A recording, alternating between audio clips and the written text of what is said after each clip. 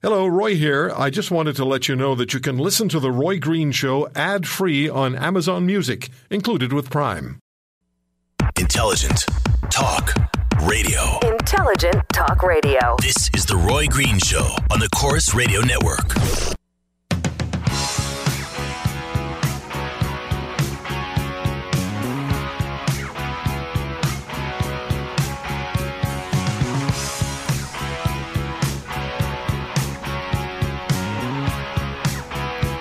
I wrote a blog piece on my show page, and it has to do with what do you do with people who come back to Canada after they've essentially sworn allegiance to our terrorist group. And it covers a number of issues, including the story of Christiane Boudreau and her son Damien. So you can go to my show page on the website of any of the Chorus radio stations that carry my show. If you're listening to one now, just go to their webpage. It's also on the Global News site, my piece is. So you can read that and you can also respond to that. But here's the situation. I just want to explain it to you again briefly. People joining us all the time during the day. I had an opportunity a couple of hours ago to speak with Christiane Boudreau. She is the mother of 22-year-old Damien. They lived in Calgary. He converted to Islam. He became radicalized. He left Canada. He went and fought with ISIS and was killed in a firefight in 2014. And I spoke with his mother at that time, and she told me then she was going to get involved in de-radicalizing efforts. And she has done that. She also wasn't able to get a job because people would point at her, essentially, and say, there's that terrorist's mother. And so she didn't get a job. Most of the families who had a child or a family member who joined ISIS or Al-Qaeda or any of those organizations, those terror groups, they kept quiet. Christiane Boudreau did not. So when she wasn't able to get a job, she made her way to France. Her parents lived there, to see if her life could be improved somewhat. And now she can't come home.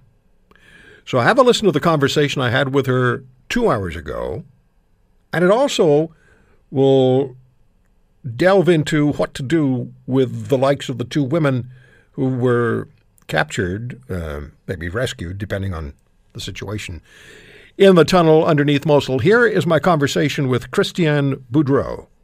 Christiane, first of all, let me ask you about something I've heard about, and that is that your Canadian passport was revoked by Ottawa, and they haven't restored it or returned it, and they're being slow about providing you with any travel documentation so you can either move around in Europe or leave France or come back to Canada. What's going on?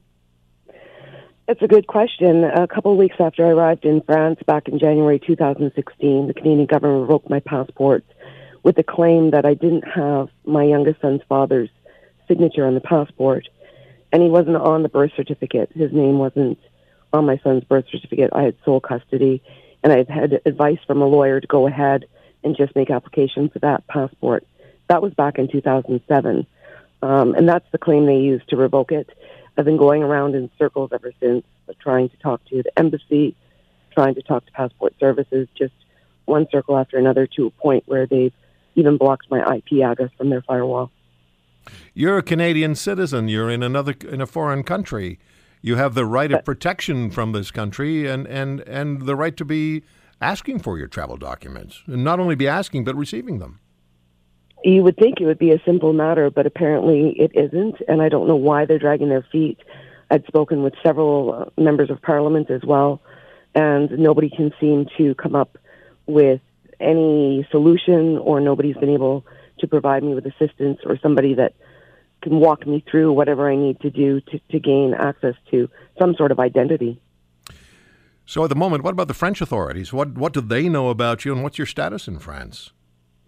They know that I'm here. They're aware of the position that I'm in. They've been trying to assist me with making claim to some sort of asylum or documents, but it's slow going. Everything was taking place just before the election.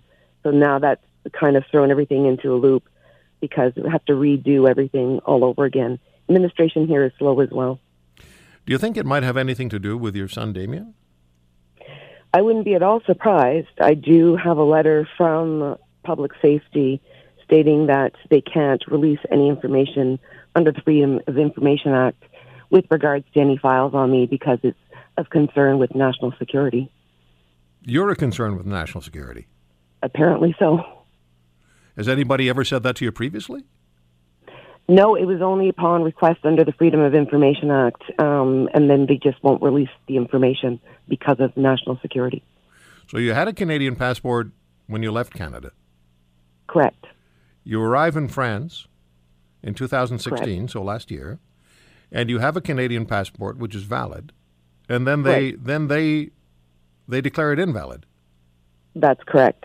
And I had to send it into the embassy. And have any members of Parliament been involved, maybe a minister or maybe even the Prime Minister's office in providing you with any level of information? Absolutely not. We've tried to get information. We've contacted several members of Parliament, the Prime Minister's office. The last letter that was sent to the Prime Minister's office was by my brother. They said that they were going to forward it to Immigration Services, to the Minister's office there. That was back in the spring. We've never had an update since. And the French authorities haven't said anything to you about you being a concern to them for as far as their national security is concerned, I take it? Absolutely not. I've actually been doing a lot of volunteer work. They're aware of that here, working in schools, doing interventions, working with families. So I don't think they're in a hurry to put me on a plane and ship me out. So the Trudeau government has $10.5 million for Omar Khadr, but the same government, and he keeps talking about a Canadian is a Canadian is a Canadian, but the same government is not allowing you your Canadian rights. Not at all. They're not assisting me in any way, shape, or form. They're refusing. They've told the media that I haven't made attempts to obtain emergency travel documents, which is not true. I've made several attempts. The embassy says I have to talk to Passport Services. Passport Services says I have to talk to the embassy, and never the two shall meet. You know, this is it's bizarre. It really is bizarre. You're Damien's mother, but I would think that has nothing to do with your security level in Canada. You're a Canadian citizen. You were living in Canada before you went to France, and as I understand it, you left for France because it was very difficult for you to find a job in the country, again, because of family connection. Exactly. So I came here to be with my parents. I gained a couple of contracts, which have now been canceled because I can't travel. And what I was going to do was save up some money, try to see how things were going, if I could position myself to come back eventually after some time and getting back on my feet, which obviously any savings I had now have just about completely been expunged. So we wouldn't even be able to afford a plane ticket to come back to Canada if we wanted to. Oh, my goodness. So you, right now, as a Canadian citizen, you're not allowed to come back to Canada? Not able to, no. If you went to the airport, if you tried to buy a ticket, if you did try to buy that ticket and fly back to Canada, they would stop you? Exactly. You need a passport in order. The security services here are quite high because it's a state of emergency.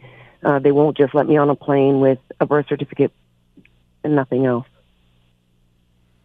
Do you have any legal representation in Canada? I do now. Somebody stepped forward and said he's going to start helping me. He's from Ontario, so hopefully we can get something straightened away because this is absolutely ludicrous. It's not like I have money to pay for a lawyer, so he's fortunately stepped forward on a pro bono basis at this moment. I don't qualify for legal aid because I don't have a Canadian address. Well, if that doesn't work out, let me know, and I'll get in touch with some lawyers in Canada and see what they could do for you. That would be fantastic. Thanks. Yeah, glad to do that. Now, we were going to talk about these two young women who've been discovered in a tunnel under Mosul with some 24. I mean, it's almost anticlimactic to talk about this, but these two young women who were found with maybe 24 other women, and they had firearms and explosive vests, and the concern is that they could be Canadian, maybe they are Canadian, and what happens when they come home. You're still involved very much with Hayat in Canada and the de-radicalizing of young people. What do you make of this situation that's developing in Iraq?